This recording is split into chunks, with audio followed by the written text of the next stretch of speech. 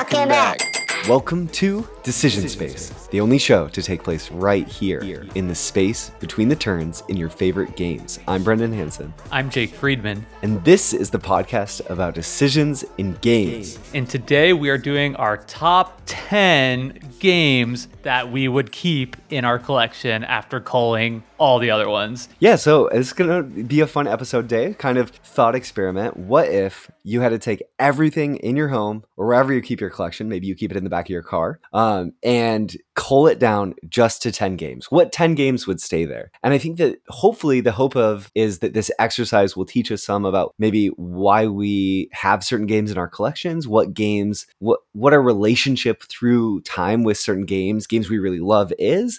And I think we're hoping that the episode will get into maybe what our essential game experience is and how maybe that's different than what our top 10 games would be. We want to be really clear. We know we recently did a top 10 games of all time episode for each of us, which was really fun to return to. But we're thinking of this as being a different exercise that will kind of tease out our relationship with the games that we have and choose to keep as a curated part of our collection. There's some overlap in my list, but there's also some games on my top 10 that I'm not including here for one reason or another. So it'll be fun to get into that as well. I just want to say right now that if you're in the Discord, make sure after listening to this episode, you come in and tell us what 10 games that you would keep. I think that'll be a really fun and interesting discussion to have. And I already can't wait to see what games other people are picking as their most essential.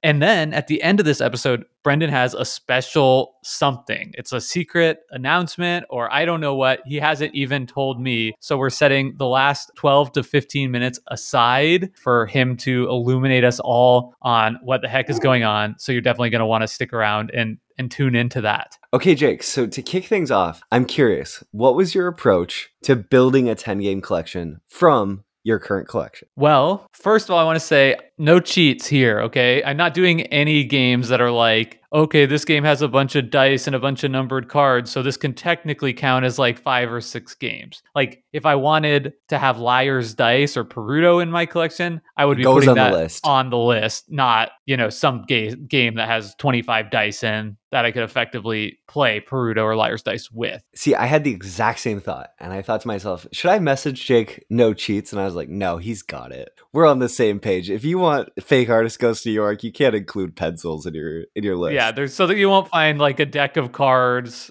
playing cards or whatever on my list. So that was one thing. And then to actually create my list, I looked in a couple places. I've recently been annotating my top 50 game list. I actually just finished that. So if you're a patron, you can go find it on Patreon right now, patreon.com/decisionspace. But also I'm planning to put it up on Board Game Geek as like a geek list at some point in the future. But you should join our Patreon, please. So I looked at that, and that was sort of like, I think my top 10 games will largely be encompassed on this list. So that was sort of my starting point. And then I narrowed it down to think about like, what situations do I actually find myself playing games on the table? And those were the games that I wanted to keep, not ones that I just love, but I'm mostly playing it online, or, a top 10 game that some of the games on my top 10 lists I don't actually own. So those weren't going to be on the list either. And I kind of used that parameters to narrow it down. Yeah, that's awesome. That's super helpful. I think for me, a huge component of it too was that element of what are the game experiences that I view as essential for games that I want to have on hand for the context that I'll be playing games out of my collection with, which is slightly different than what are the games that I would want to that I love the most to play, right? That's like a different thing, because if I'm going to a convention, I know other people are bringing games, and some of those games might be some of the games I enjoy playing most. I just don't happen to own them. So these in my mind are kind of the essential game experiences that I would want to have on hand if the opportunity in my regular day-to-day life presented itself. So I found for myself, Jake, while building this list, I was thinking about my family a lot. I was thinking about my friends who don't necessarily play games often a lot, because those tend to be the sort of game playing experiences that I really value, and also the ones where my personal collection comes into play way more. So that's kind of to set the stage. I think a really important element of my collection for me was what experiences that I might have do I not want to potentially give up? Yeah, definitely. And then a couple more just general factors. I completely agree with you. was really tough to do this because a lot of times I'll say something when we're evaluating a game. Like I'll say, I love Azul. It's 10 out of 10 game. It's a perfect coffee game, right? To play Yeah. a nice game in the morning over coffee. But I don't actually do that with my wife, Sure. so Azul not on the list for that reason. It's like I have a lot of games in my collection that are like for a specific thing, and sometimes that situation arises, but it's not like the most common situation that I'm playing games in. So factoring that in, I totally agree with you. And then there were some like general things I was looking for. If I'm going to have a 10 game collection, then I'm going to be able to go deeper in those games. So Mm, I evaluated depth in games a lot more than I do when I'm typically evaluating a game or rating games, because when I'm doing that, I'm thinking about my 100 plus game collection that I have in my basement, where I'm probably not going to be playing the same game 10 times in a year or yeah. whatever. But if I only have 10 games, then I am. So that was a factor that elevated things higher on this list than on my top 10 of all time list. Yeah, the same for me. And I also did a lot of thinking about mechanisms and just different genres of games I would want to play and have access to. Whereas maybe if I was just making a top 10 list, I wouldn't think about that as much. It was just the 10 favorite games that I had. Whereas here I was like, okay, I need access to this type of experience within my collection so that I can go to that and feed that part of what I enjoy. And I will say, Jake, this was really difficult. There were some painful cuts for me that I ended up having to make that maybe after we state the list, we could go into. I guess doing it at the top might provide some spoilers. So Okay, we'll I'll save shift our that down. honorable mentions to the end. What do you say, Brendan? Let's get into our list. Yeah, let's do it. Okay, so mine are in no particular order. I guess if I did an order, it was most obvious at the top of my list. So most obvious to sort of least obvious will be the way I'm reading this out.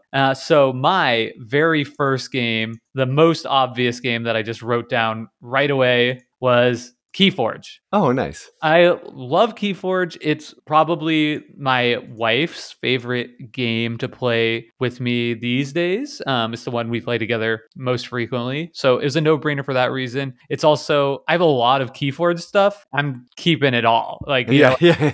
this allows me to keep a lot of content. And just from like the sheer volume of things I have just so much variety, and I would never grow sick of, picking different decks, playing them against each other. And then this also has sort of that depth to both the strategies in the game, but it allows for thinking and having fun with the game outside of play, which I think is Mm, important as you have fewer games. So you can really kind of do some theory crafting with Keyforge. You can spend time with your collection trying to evaluate which decks might be good. There's a new format in Keyforge called Alliance, where you can pick 3 different houses from 3 different decks. So you could actually get some of that deck construction stuff, which a lot of modern board gamers aren't fond of doing, that sort of like pre work before the game. But if I'm only going to have 10 games, that's going to give me a lot of hours of satisfaction and enjoyment doing that stuff with this game. So for all those reasons, it's a game I love. It's a great 2-player game. It's got a ton of depth. Keyforge was the first no-brainer on my list. Okay, so this brings up another point that about me building my list that I want to ask you about. So for me, there was an element of, okay, I love that's the specific hypothetical game, but I've played it 50 times. Yeah. Do I need to keep that in my collection? So there's some recency bias here where if I have a shiny new game, maybe I wasn't ready to give that up yet. And I know Yeah. Winds of Exchange just came out. Do you think that new Keyforge set, so the game was on hiatus for a minute, new sets just came out. Jake got some flashy ones. One even has his name printed on it. So do you think that played a role in this? I think I consider the same thing. I think recency bias definitely did play an effect, but in large part that's because it triggered more opportunity to play and have fun with Yeah, Keyforge for sure. again. Yeah. So since I've been playing it and having fun with it, it's on my mind. But yeah, same with you. There are games that I've played a ton. Probably that's a slight knock against them. Yep. Yeah, totally. Okay. So I also started kind of most obvious in my list to least obvious. So the first game that I just put on the top of my list, it's included, is Babylonia. Yeah. Reiner Knizia's Babylonia. Okay, so Babylonia is currently my favorite game of all time.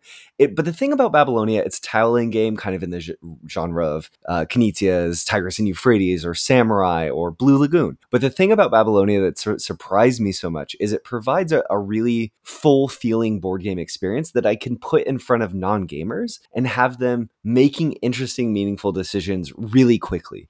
It engages everyone at the table and has exciting moments, and I don't see myself tiring of exploring it. So this is one that if the shredding machine was coming my way, it's not going in. It's on the list of 10 that won't be cold. Nice. I think everybody listening to this podcast knew no surprise that there. was coming. Yeah. My number 2 on my list, another Reiner Knizia game, Rhino Kniz, coming in hot, no surprise.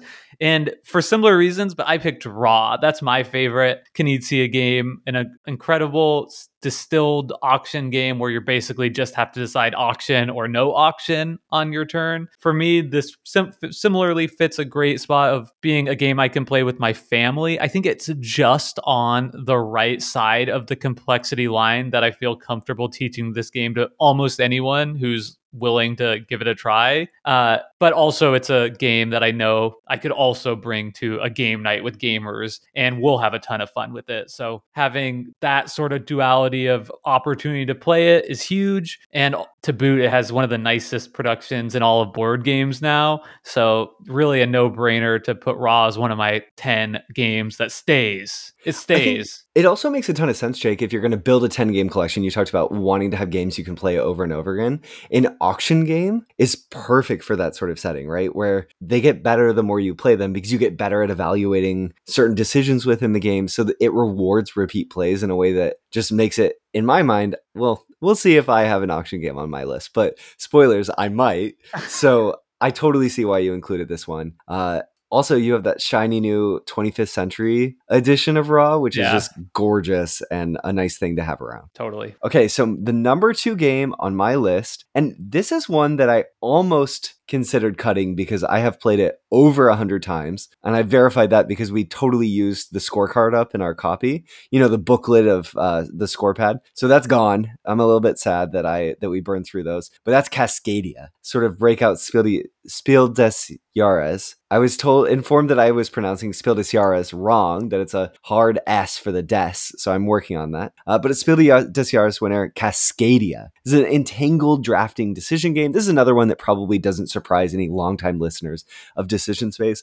I really love Cascadia, and I haven't played it a lot in the last couple of months, but it's one that I realized that I know I'm going to want to go back to and just really enjoy playing with my wife, Maya.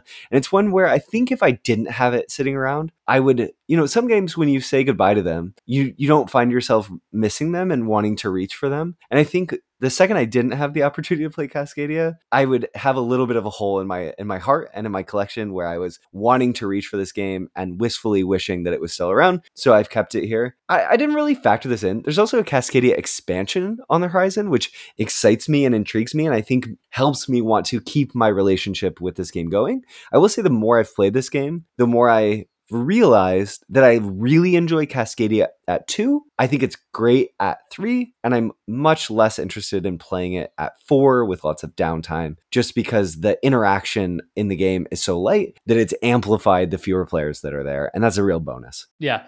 I mean, that makes sense. So it's interesting because you said that games you played a lot might be a downside, but clearly... Yeah, not this one. Not this one. Yeah. Sometimes you just got to pick a game that's like just for you, right? Yeah, exactly. Yep. All right. Well, moving right along, my third selection of games I'm keeping is maybe a surprise to some. This one went way up from where it was on my top 50 list, and that is Arkham Horror, the Living Card Game. So this fits right into me for a game that I actually haven't been interacting with that much lately because it's just such a burdensome setup and you have to become really invested in the story and in your campaign. And so when you've got a bunch of other games, people are bringing over different games for game nights every time, it's difficult for a campaign game like this to get the necessary investment. But if I only had 10 games, having something like this that offers a full campaign with repeated plays, I have a lot of content already. I could get more. I think offers a tremendous amount of value to a collection. It's also, I'm not really a big solo gamer, but this is one of the few games that I have truly enjoyed my time with playing solo. So I want one game probably in my 10 game collection that could offer that. Should the situation come up and I want to play some board games and nobody's around and I don't want to do it online or whatever. So it kind of fits into that one player area. It's also a really deep game. It offers that deck construction element and thoughtfulness outside of play. That's clearly something I'm valuing here. And the final thing I'll say about it is this is a game that is pretty rules complex, difficult to teach, but I think that's a much smaller factor the smaller Yeah. my collection is, right? Because I feel better about investing 45 minutes teaching a friend this game if I know that, it's going to be one of the 10 games that we'll be playing every time they come back over for a game night. So yeah, I mean, Arkham Horror Living Card Game, it's a great game. One I don't play enough because of all the other options I have, but one that's certainly worth the time invested into it. That's awesome, Jake. And I'm really surprised to see this pick because you had basically thrown it into the dumpster during our last coverage of top 10 games. Not quite, but almost. Do you feel like Arkham Horror the card game, a game that, in the past you've been super fond of and maybe lessened on in your appreciation of, is one that if you did have it in your sort of 10 game evergreen collection, that you could engage with it a bunch, play through the campaign, and then go away and return to the campaign and still have it be interesting? Does it work on that level? Definitely, yeah. Okay. So it's so much like a deck-driven game that Okay. if I build a different deck and then I play the same scenario again, it's going to be a completely different decision space. The card design in Arkham Horror LCG is really, really good. So Yeah. one of the characters I was using, just to give an example of how this works, you get to draw like a whole extra hand of 8 cards at the start of the game, and then any of those that are event cards go underneath your character card. That's sort of like your toolbox that you can use over the course of the campaign. Oh, That, cool. playing to that within the deck construction to make sure you have like solo copies of like really impactful events changes everything about how you'd construct the deck and everything about how you play the game. And that's just one example of a character. And there are like dozens at this point that do equally interesting and different gameplay style things. Yeah, that's awesome. And that would make it perfect for a 10 game Yeah. collection. Yeah. Okay, Jake. My next one, the third game that I would definitely include in my 10 game collection is Just One. One huge consideration when I was making this list was, how much like lighter games are tougher to include in some ways because the sort of like footprint on your 10 game collection is really large. So if it's a light game, maybe you're not getting the bang for the buck that you'd want. But Just One, despite being a very light game, can sit on the table and take up hours and hours and just create these wonderful, sort of energetic, joyful memories. And this is definitely one of those games where I realized right now in my life is just an essential experience that I don't want to not have access to. Because we weren't cheating, I couldn't put something like Celebrity in this list, right, in this spot. And, when I'm going to play games with my family, lately Just One is the one that everyone's requesting. When people come to town, there's a whole library that we can access, and my different family members are pretty comfortable with different weights of games, but somehow we always end up going back to Just One. And I think it's becoming sort of a family classic that if I cut, it wouldn't sit right with me, and it would really disappoint a lot of people that I love playing games with. So I've included Just One here on my list for that reason. And Just One, if folks don't know, is sort of this awesome party game where you're kind of doing machine learning algorithms, but you're the algorithm as a group. So there's a predictive element to it where one person has to guess a word based on all of the words that someone else, all their cooperative teammates have written down, where the teammates know the word they're trying to get the person to guess, but the person doesn't know. But if 2 people write the same word, the word goes away. So there's a nice little wrinkle. This one's great. It's just, what can I say? Just One's like a $20 game that's my favorite party game since Codenames. And if you haven't tried it, definitely consider picking it up. I put it off for way too long, knowing people say, oh yeah, Just One's amazing. It's like, yeah, but like how good could it really be? No, it's that good. It is that good. It's an incredible game. It's also on Board Game Arena, which sounds bad, but is actually a really fun way to play.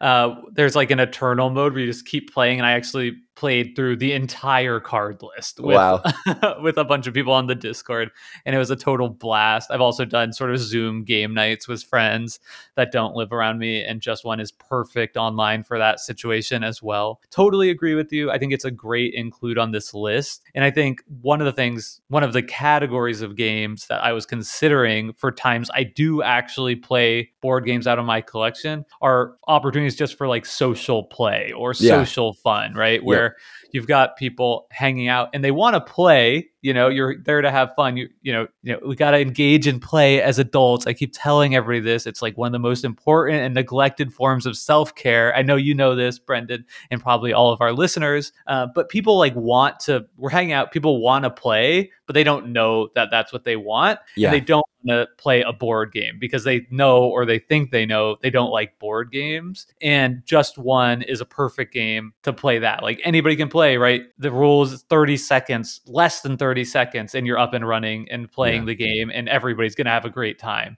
So I included a game that fits into that category as well, which I'll share now. And I had 3 games in consideration for this slot: Just One, Wavelength, and the game I picked was So Clover. The reason I went with So Clover over Just One, which fills such a similar niche in a game collection, is just because I think that the highs in a game of Just Clover can So be Clover. even. Oh, So Clover. Yeah, sorry.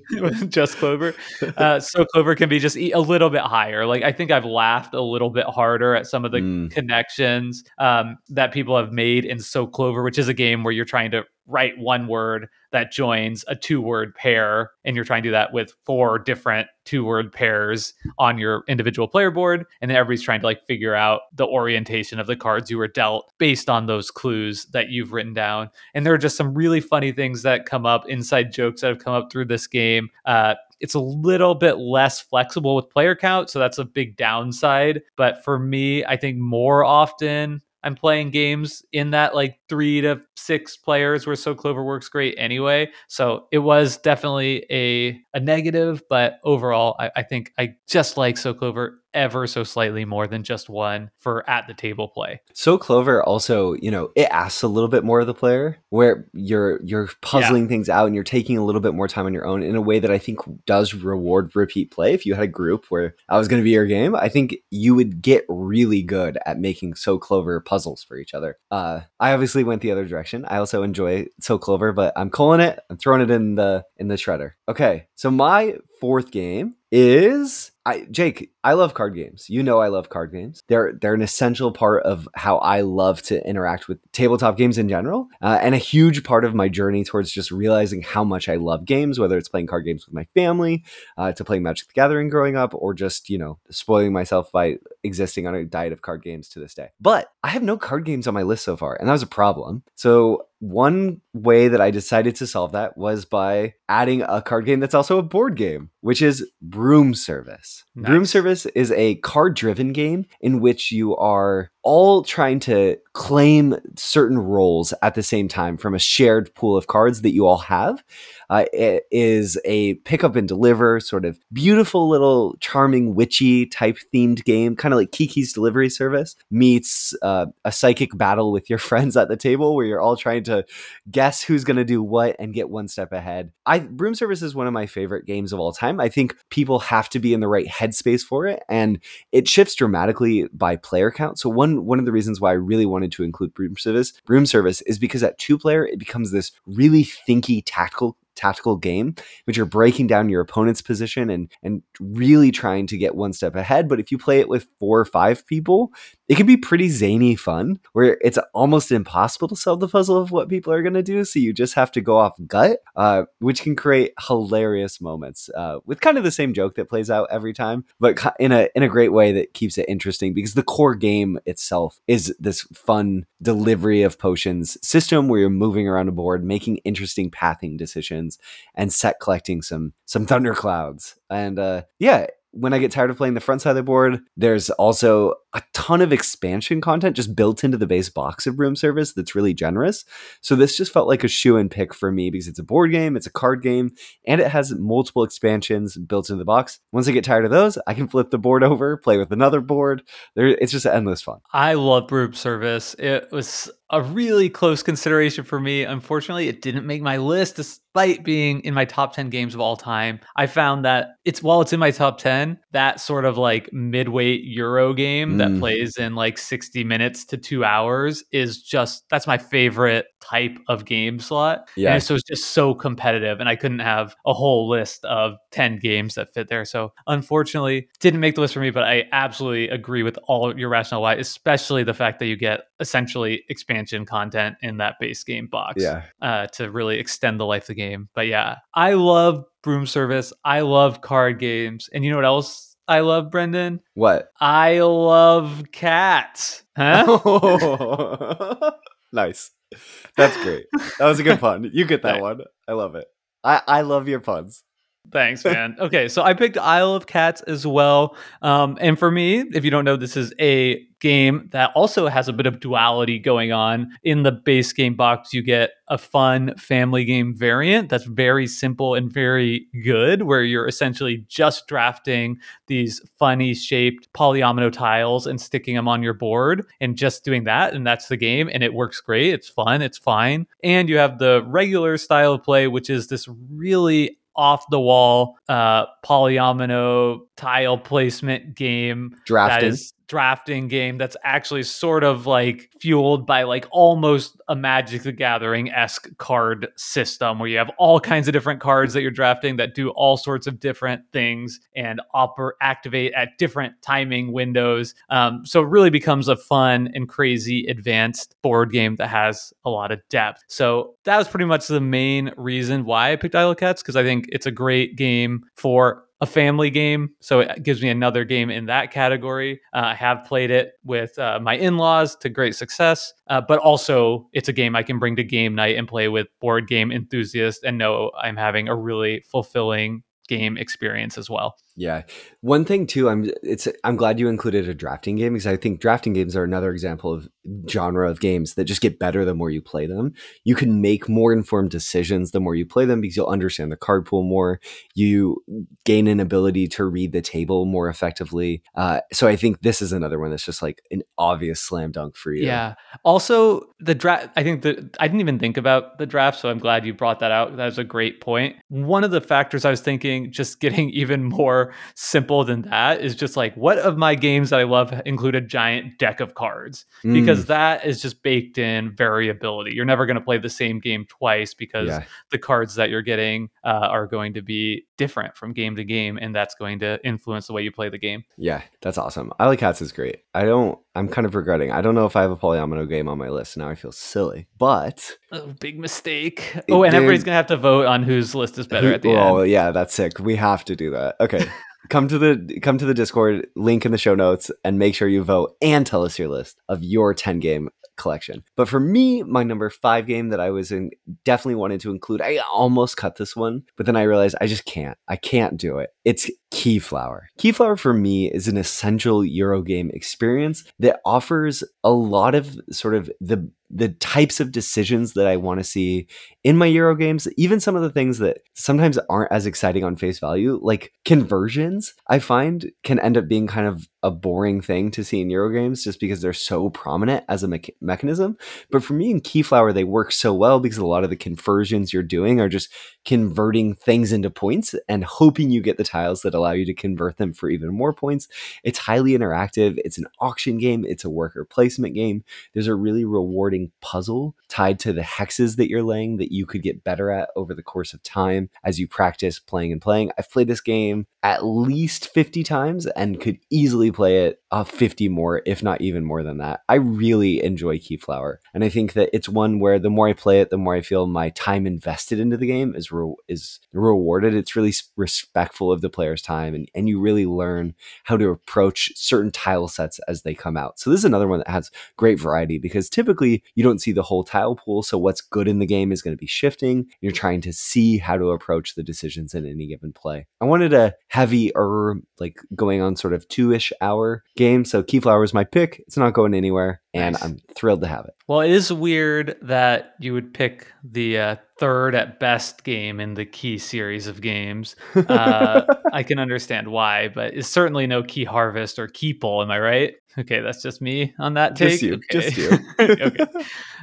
My next game, similar thought process here. We're sharing same wavelength. I wanted to pick a game that was more just for me. Another game, honestly, where I'm playing games the most out of my collection are at game night with other board game enthusiasts. So I didn't want to skimp on that category. And I wanted to make sure I had enough games in my 10 game collection to sort of fuel my passion for playing more complicated games with other people that really enjoy that side of the hobby. And the game I picked here was Bonfire, one of the best games by Stefan Feld. And the reason I chose this game in particular is because it is more of a sandboxy feel than many of his other games. So you can really pick and choose. I guess the game gives the player the agency more so to choose what path they want to go down in any given game. And I think that gives it a lot of replayability. In this game, I'm going to go big for the cards. In this game, I'm going to go for the Guardians, right? So on and so forth. And then also it has all kinds of different individual objectives that you can claim. And some of those are big and can shape your entire game, especially the ones that involve you creating a certain pattern on your personal player board with the fate tiles. So I think that there's enough kind of inherent content within the sandbox of this game that it would take many, many, many plays for me to get tired of it, and or even more so to feel like I've learned all there is to learn, even more so than a game like the Castles of Burgundy. Yeah, Bonfire almost when you're first learning the game can feel a little bit obtuse in its sort of how do I approach finding a strategic path through this game. But I think ultimately that ends up being the fun of Bonfire in a way that would make it really rewarding as a 10 game collection game to just kind of, you could always go back to Bonfire and push and pull and tug on the decisions in the game in a different way. And the systems are novel enough that there's not a lot of other games. It's checking a lot of boxes while being really unique, which I think lends itself well to a 10 game collection too. Sorry, not trying to review your whole picks, but just felt like I should speak to Bonfire a little bit because it seems like a great one. So I'm in a position, Jake, where I love playing card games, and my wife also loves trick-taking games. And I really like trick-taking games. They're important to me. And after I had sort of finalized my list, I realized, I don't have a good 2-player card game, one that I can constantly go back to and just pull out if I have 20 minutes of time and want to play a 2-player game with someone. So I picked a game that I thought would be durable, one that I could just play over and over again, one that I think is a lot of fun, and one that almost anyone can play. And it's The Fox in the Forest. Ooh. I think The Fox in the Forest is really one of the best trick-taking games I've ever played. It's just fun, and the box is charming and cute, and it's approachable and interesting, and the powers in the game are really novel and keep the game fresh. There's 3 suits. I don't own Jekyll versus Hyde, another great asymmetric. The Fox in the Forest isn't asymmetric, but another great 2-player trick-taking game that is asymmetric. And if I did own Jekyll versus Hyde, I would still pick Fox in the Forest. And I really like Jekyll versus Hyde, but Fox in the Forest is just, it's comfort gaming for me through and through. A game I really enjoy and one I couldn't bear parting with, despite just being a small box card game. Yeah, no, I think that's a great pick. Although I think a better pick, it's a great pick for you. Sure. Right? That's also speaks to how personal these are. I would never pick that for my list just because that's not something that gets played around here. But I think you messed up a little bit when you should have just picked a deck of cards, because that could have been spades and hearts and diamonds and regicide. Oh my gosh. And cheating. I'll jump over to my next game, and boom, it's the Castles of Burgundy. Nice. Another one just for me.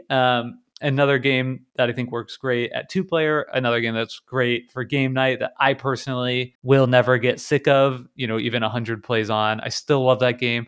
I think I don't need to really introduce Castles of Burgundy too much, just to say that it's a classic midweight Euro dice action selection game, which is just my favorite type of game all time. So I was going to pick one of those to be in my 10 game collection, and the Castle of Burgundy, for me, my second favorite game of all time, was an obvious choice. I think it doesn't have as much inherent variability as some of the other ones. That'd be the one downside for it. I have just like the classic old school Alea Ravensburg version of this game. Maybe if I wanted to cheat, I would say I'll upgrade it to the Forgotten Realms or whatever. What is that company called? I'm not sure. The new enhanced deluxe digital version, right? With all the expansions. Awakened Realms. Yeah. Then that has like all the expansions in it, and that would probably be the way to go if you wanted to have the Castles of Burgundy as one of only 10 games. But even with this version that I do have, I think there are ways to make it some variability. Like there are still quite a few different player boards, and if you wanted to make it even more random than that, like my actual favorite way to play is picking a random starting castle space as well. And that would be really easy to engineer a way to do on the table too. So it's the first designer double dip on either of our lists. I also want to just remark, double felled for Jake. I wouldn't expect it any other way.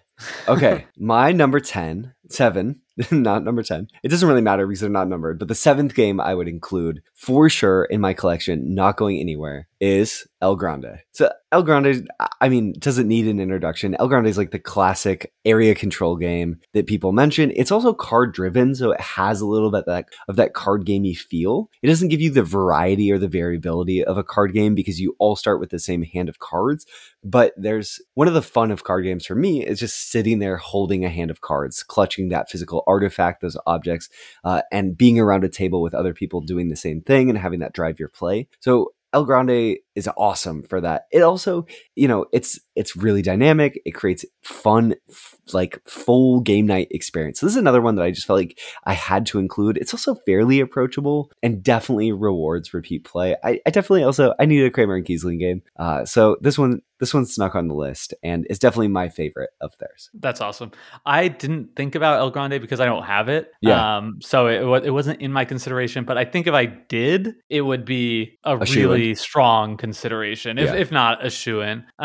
So I'll add that to I've got a small list at the end of games that I don't own that I think would be perfect for this. Nice. And El Grande needs to be incorporated into that because I think I totally agree.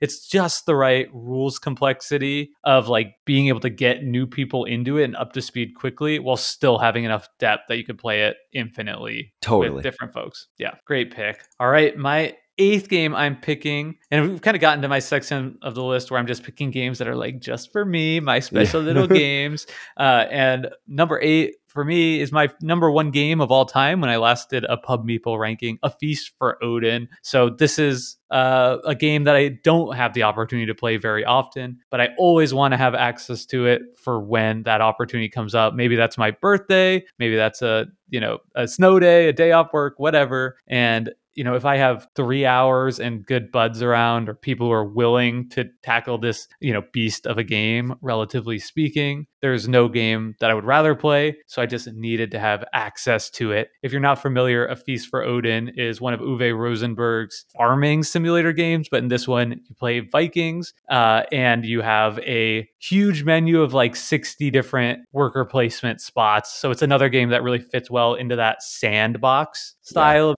where you can sort of pick a path to go down and then have a completely different experience every time you boot up the game as you try out a new strategy or a new hybrid strategy. So A Feast for Odin is my pick. Lots of room for exploration in that one, for sure. Yeah. I didn't realize how important the sandboxy aspect was, until we're recording this. And now I'm like putting that connection together. It's like, I guess that is something I would value in a game that's going to be one of my 10. High explorability. Also, this is another one you could play solo if you wanted to, right? That's a good point. Yeah, it does have a solo mode. Mm-hmm. How awesome. about that? Okay. Wow. Value add. Yeah, look at that. Okay, so the next game on my list, I said I wanted to have a Kramer and Kiesling game, but I also, I guess, wanted to have a Kiesling game because I'm including in my collection games that I couldn't part with Azul. Azul is just, it's become, Jake, I've talked about this a few times on the show, but Azul has really just become maybe Maya and I, my wife's go-to game that we're playing all the time these days. We haven't even started exploring the optional variant backside where you don't have set locations you have to play tiles to. It kind of adds another puzzle to the tile placement, which I'm sure we will get into at some point. But for now, it's the best way to play. It is an amazing way to play. I'm really excited because I think as soon as Maya kind of tires of playing Azul, I'm gonna be like, yeah, but now let's flip the board over and we have a new version of Azul to play. And she's gonna be like, what? Because I had mentioned, she's looked at it, but she's like, whatever. And I think it's gonna blow her mind when she really learns the rules to that side of play. But Azul's just amazing. And I can play, this is another one that operates on 2 levels for me, right? I can play it as a sort of relaxing weeknight game with Maya, but we also love introducing Azul to new people. It's a great puzzly game that I feel like works really well for non-gamers and gamers alike. It's highly interactive. It has a great game arc. The pace and flow of Azul is just really good. And right now my list was mostly midweight Euros, and I wanted something that was somewhat lighter that gives you like bitey decisions and interaction, but you can play in under 30 minutes. So Azul it was kind of tough for me to find room on the list, but I realized that this is one of those games where if I didn't include it in my collection, I'd be sad sad that I hadn't included it. So here it is, Azul in the 10 games I would keep if I was cutting my collection down to 10 games, full stop. Nice. Yeah, I mentioned Azul earlier, a 10 out of 10 game. I think this is a perfect game for honestly like most people's 10 Yeah. game collection. It fits so well into that category of like collection essential, but it's just not one that fits into my day-to-day life. So unfortunately, I wasn't able to include it, but I But you considered cannot it. fault you. Yeah, I Yeah. considered it and can't fault you for picking it at all. I also, Brendan, had to pick a K&K game as well. Maybe that's the Nice. recency bias. We just did the Could episode be. on it. I picked my favorite one, and this is another one that's just for me. You know, I'm really building out my stable of games that I would have, you know, be able to bring my IKEA bag full of board games to a game night and have lots of different selections. And the game I picked was Renature.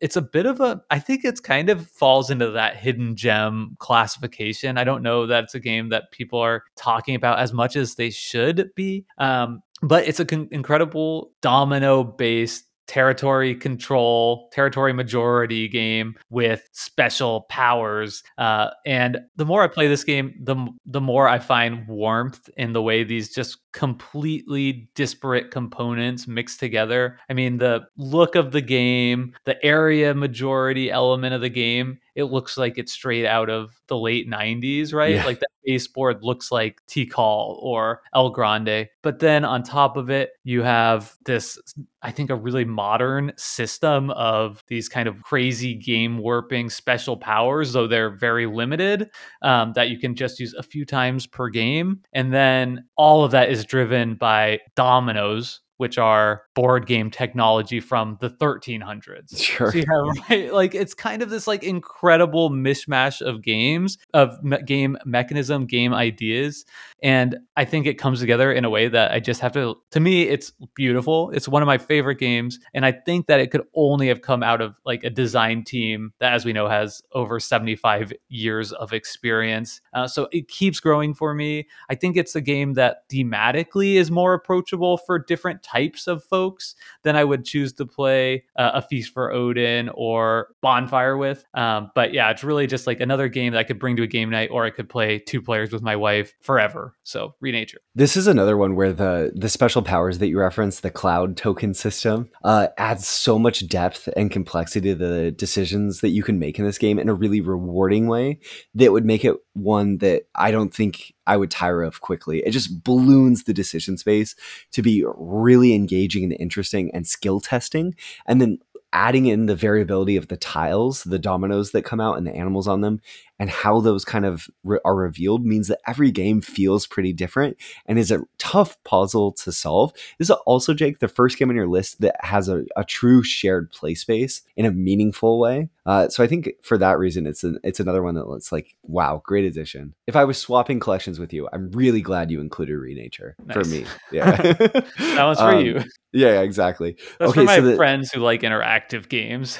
Yeah, exactly. So you included 2 games for the same designer. And I think for our listeners, there's this question: am I going to include 2 Knizia games? He's my favorite designer of all time. And there's also that hanging question. I'm going to call back. Is there an auction game on my list? Yes. Brendan, you already have 2 Kiesling games on your list. Oh my gosh. So the second double dip. Wow. People are dying to know, is he going to double dip twice? He double dipped twice. And I double dipped with Ra. Yes. Ra is the game making both Jake and I's the first game making both of our lists. And Ra is another new to me game. I also have the 25th century version, though I have like the retail version of the game, which I will say is luxurious also. I was stunned at how beautiful and thick the tiles are, how nice the bag of tiles, the number of tiles in this game is just obscene. Jake already covered why this makes such a great game to return to, but I think for me, another reason is that it scales really well by player count. I've played this game now at 3 players and at 2 players. It worked phenomenally at those player counts, and I know it would go up to 4, and it also technically plays up to 5 and would be great there too. And I think having a game that's fun and tactical at 2, that's an auction game, that's also a kind of set collection tile game, it just checks so many boxes that I felt like I couldn't part with Ra. I cannot dispute the fact that there's some recency bias going on. Modern Art was one of my favorite games of all time for a very long time and still is, but the variability of what Raw brings to the table just makes it a little bit easier to include for me.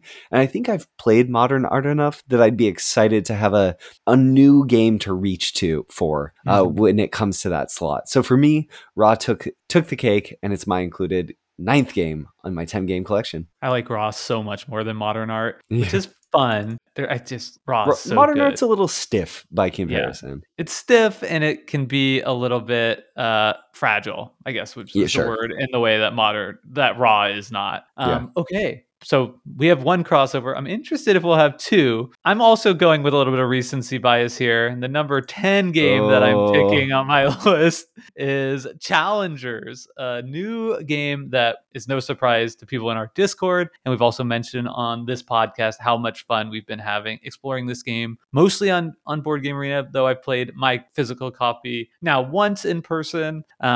And we played it in person at Geekway as well. So Challengers for me fits into that sort of social fun category. It's definitely more of a board game than something like Just One or So Clover, but it's a significant step down in complexity to where it could really work, I think, as a gateway game. It yeah. just has enough of that war card game element where you're just flipping cards over and seeing what happens, and it's going to be pretty fun for everybody, even if they're getting smoked. The reason I wanted to pick this game is for that reason. I'm having a ton of fun with it. It's a lighter game that can go to game night. It's a lighter game I could play with different folks. It also accommodates up to 8 players, which is nice to have something that was a bigger play group. So really the thing that I had battling out for this spot was something like The Resistance. Like I don't have a social deduction game, which is, and that feels like something that I'm missing on this list, but I've had that experience a lot more. And right now, Challenger feels like a fresh new board game experience in decision space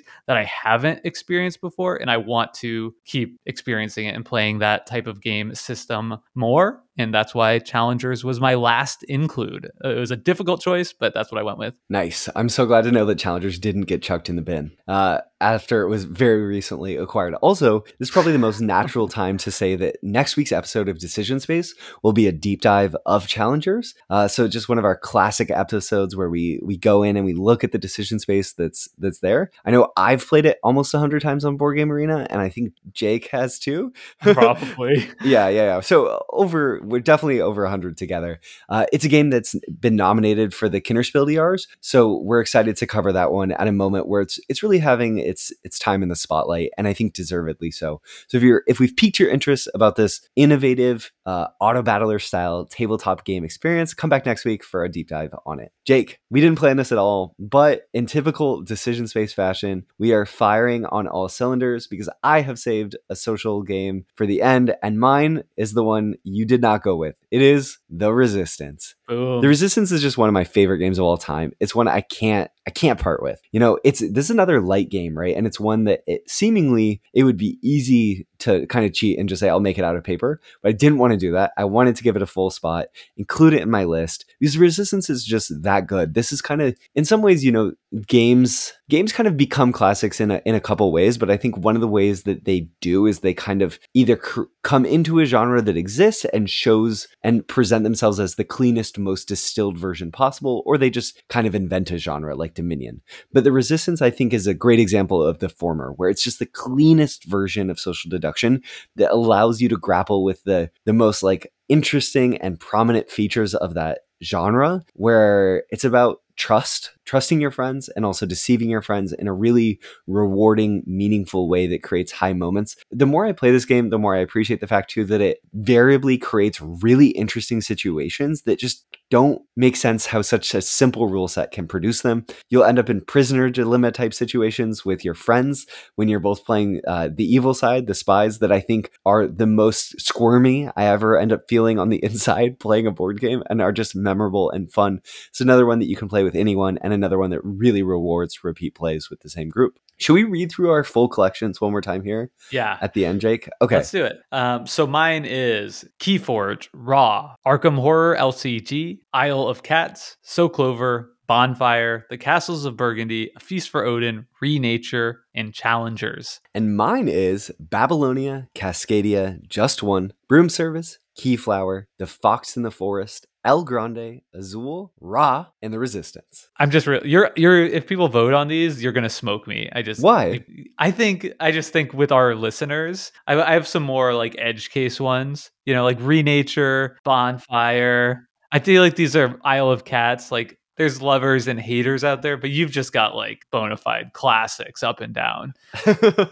Trying to pick a list that'll stand the test of time. I think you have a great list too, Jake. I'm excited to see what people pick. Also, you have the challengers pick. So if people were going to select the collection they want, maybe they're swinging for challengers. I want to ask you one question. What do you think is the biggest gap in your list? Like I wasn't able to like cover all the things I wanted to, so I can think of two specific things for my list. And while you think, I'll just say I don't have a real social deduction and bluffing game because I didn't include Broom Service and I didn't include the Resistance. There's not as much of an element of like I'm making a bluff, and I think that's such a fun part of gaming. So I'm really sad that I'm not having that sort of like pokery type of decision space happening as much. And then I don't feel like I have enough dice games either. I think the Castles of Burgundy and A Feast for Odin a tiny bit are the only games I included that have dice, and that feels sad. So I think a less selfish version of my list probably includes Resistance and Liar's Dice, which were like the next two that didn't quite make it. I have in my honorable mention, but this is my list. It's for me. So I wanted to be selfish and make sure I have plenty of those midweight Euro games that are my favorite thing in the hobby. Yeah, totally. For me, you've just made me realize I have no dice. This is the saddest thing about my collection is there are zero dice present in this list. So that's a big gap. I'd say another thing is, I love dueling card games, and there's the Fox and the Forest is going to scratch the itch, but it's going to be an eternal itch that will be like this painful, I can never get rid of it with just Fox and the Forest, right? So for me, one of my honorable mentions that I really wanted to find a spot for here, because it's a game that I could play eternally is BattleCon, but I just didn't feel like that I could include it with the frequency with which I can get that game to the table, and the number of people who I can play it with. Inclusivity and wanting to play games with lots of people was one thing that I think that my collection tipped in that direction.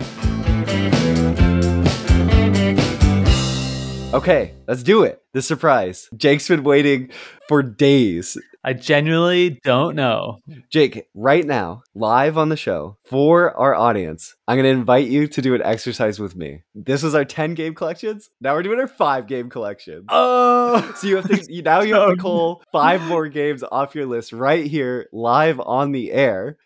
So you don't have that much time to deliberate. So this is brutal. Gut check right from the heart what your 5 game collection is. I think we should go back and forth drafting games. I also am going to do this live, though I had the advantage of knowing that I was going to make you do this at the end of the episode as a surprise for everyone. But I think this will be a nice continuation of the exercise where we see where the rubber really meets the road. We don't have to take it too seriously. But for me, my number one first inclusion that I'm not going to walk away from is the Resistance. For all the reasons we talked about, I think it works for large groups. And it's just a great sort of game that I can play with anyone. And the highs of Resistance are irreplaceable for me, so it sneaks in. Yeah, this is a really interesting experiment, and I wonder if, just as a thought experiment, is it possible that a game could make somebody's 5 game collection that doesn't make their 10 game? Like perhaps it covers like 2 or 3 areas where they have like one game that covered both. I'm not going to do that, but that just thought trigger for me. The first one I'm going to pick is Ra. I think it's just the best example of a game I can play with family or with new gamers, but also a game I can like dive in deep and play with my game night crew. And I just love the production. And if I'm going to have like a few of these board game objects in my house, I want to have a nice one.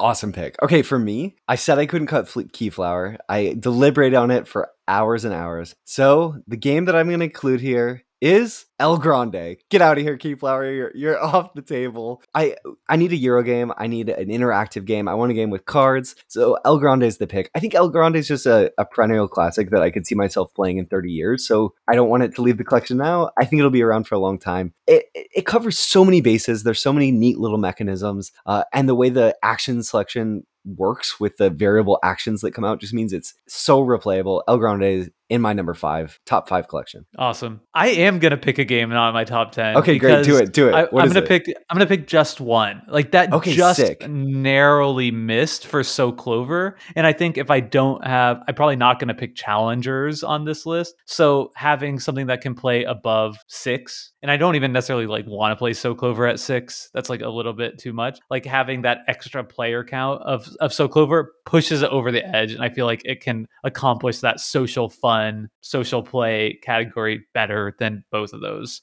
So just one is my second pick. Yep. So that's awesome. I love that you're pulling in a game outside the list because you're trying to cover more of your bases for the top 5. That's so good.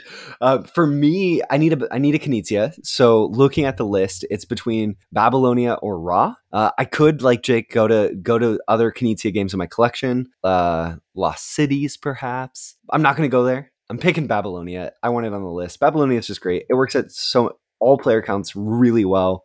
And yeah, it's a great one. It gives me tiling, and there's special powers in the game, which are kind of fun because every game feels kind of different. That's a shoe in for me. Awesome. I am going to go with Bonfire as my number 3rd. And so far this Wow. is Castles of Burgundy? well, maybe I'll pick that too, Brendan. Okay, But okay. I'm picking Bonfire because I think that it just has more variety than Castles of Burgundy, and I love both games. And also, it has the added bonus of I haven't played it 100 times. I've probably played it maybe a dozen, 16 times. Yep, totally. Maybe it's more. Maybe it's way more than that. Maybe it's like 40 times. But yeah, really like Nice. that game. Awesome. Okay, so for me now, I love playing Babylonia with Maya at 2-player, but I think it's technically that when that comes out, it's usually a little bit more. We have to have an appetite for conflict that's higher. It's just so much more directly blocking. So the pick that I'm going to go with here, I think will surprise people just based on that description. But I'm not going to pick Cascadia for it, and I'm not going to pick the Fox in the Forest. So my sort of couples game pick here is going to be Azul. I know it's interactive, but mine I just really like the sort of like interactive drafting style games. And then Azul just scales so much better to 4 players, and I can play it with family, whereas the Fox in the Forest doesn't. And Cascadia doesn't, and I've played Cascadia more than Azul, though Azul's getting close. But Azul's on the list. That's another one where it's just like, is this game going to leave my collection in the next 40 years? I doubt it.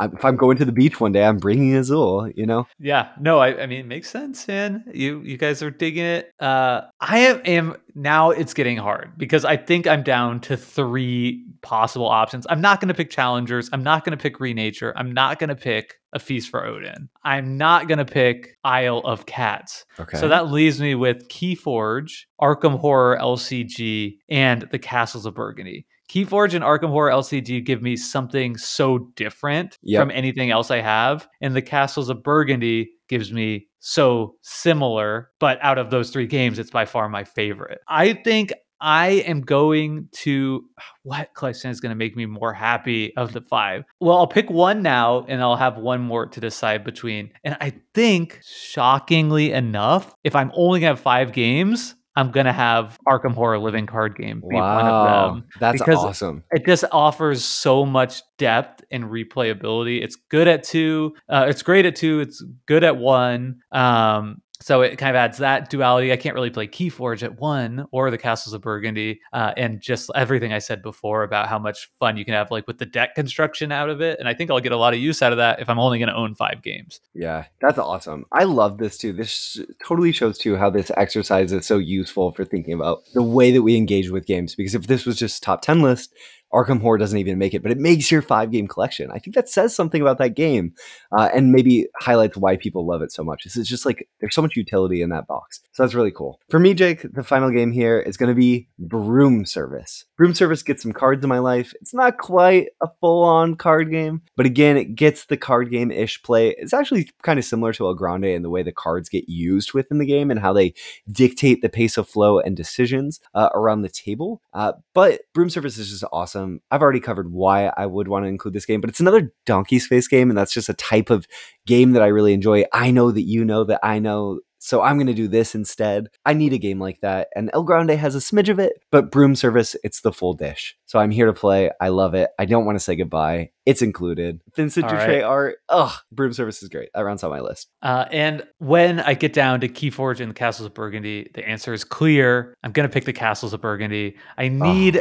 a dice game in my life, in my collection. I think Bonfire, Castles of Burgundy, Arkham Horror are all games that are still going to play awesome at 2, and give me just a lot of life at that player count, which is the only player count I could play Keyforge at. I will be very, very sad to part with my collection, but I think I need to have a dice action selection Euro efficiency game in here. That's my favorite type of game. So Castles of Burgundy will be the final pick in my 5-game collection. boom, double dipping on the top 5. Hey, I love it. I That's like what I great. like. Yep. And, so replayable. Feld's games are just great for that, of feeling different, offering different decisions. Even though you've kind of cracked the code on Castles of Burgundy, I think that at that point, it's just like, there's so much there. So our 5-game list, for me, if I had to cull my collection just to 5 games, I would include Broom Service, Azul, Babylonia, El Grande, and the Resistance. And for me, Raw, Arkham Horror living card game, Bonfire, the Castles of Burgundy, and Just One. I will say I don't own Bruges, but I would definitely pick Bruges over the Castles of Burgundy just because it gives such a similar decision space, but it has that huge stack of cards to offer more variability. Interesting. So that'll be my one honorable mention. And if I could only own 5 games, I would shell out for it. Nice. Yeah, that's awesome. You take all the other games that you had to cull that you hopefully sold and just put those into, buying Bruges. Awesome. Well, I hope that you all listeners have enjoyed this exercise looking at what Jake and I's 10-game and now 5-game collections would be. As I said earlier in the show, next week's episode is going to be a deep dive of Challengers. Challengers is on Board Game Arena, so if you want to try it out before the next episode releases, I encourage you to do that. It's a really quick to learn game. It takes around 30 minutes to play if you play live, and it's fun. You'll get a lot of good insight into the episode if you just take a moment and play one game of that. Sounds good. Well, thank you all so much for listening to this week's episode of Decision Space. As always, we want to thank Hembry for our intro and outro music. Reach out and remind you that if you've been enjoying our podcast, please give us a rating and review wherever you're finding this. Thanks so much and have a great week. Bye, all. Bye.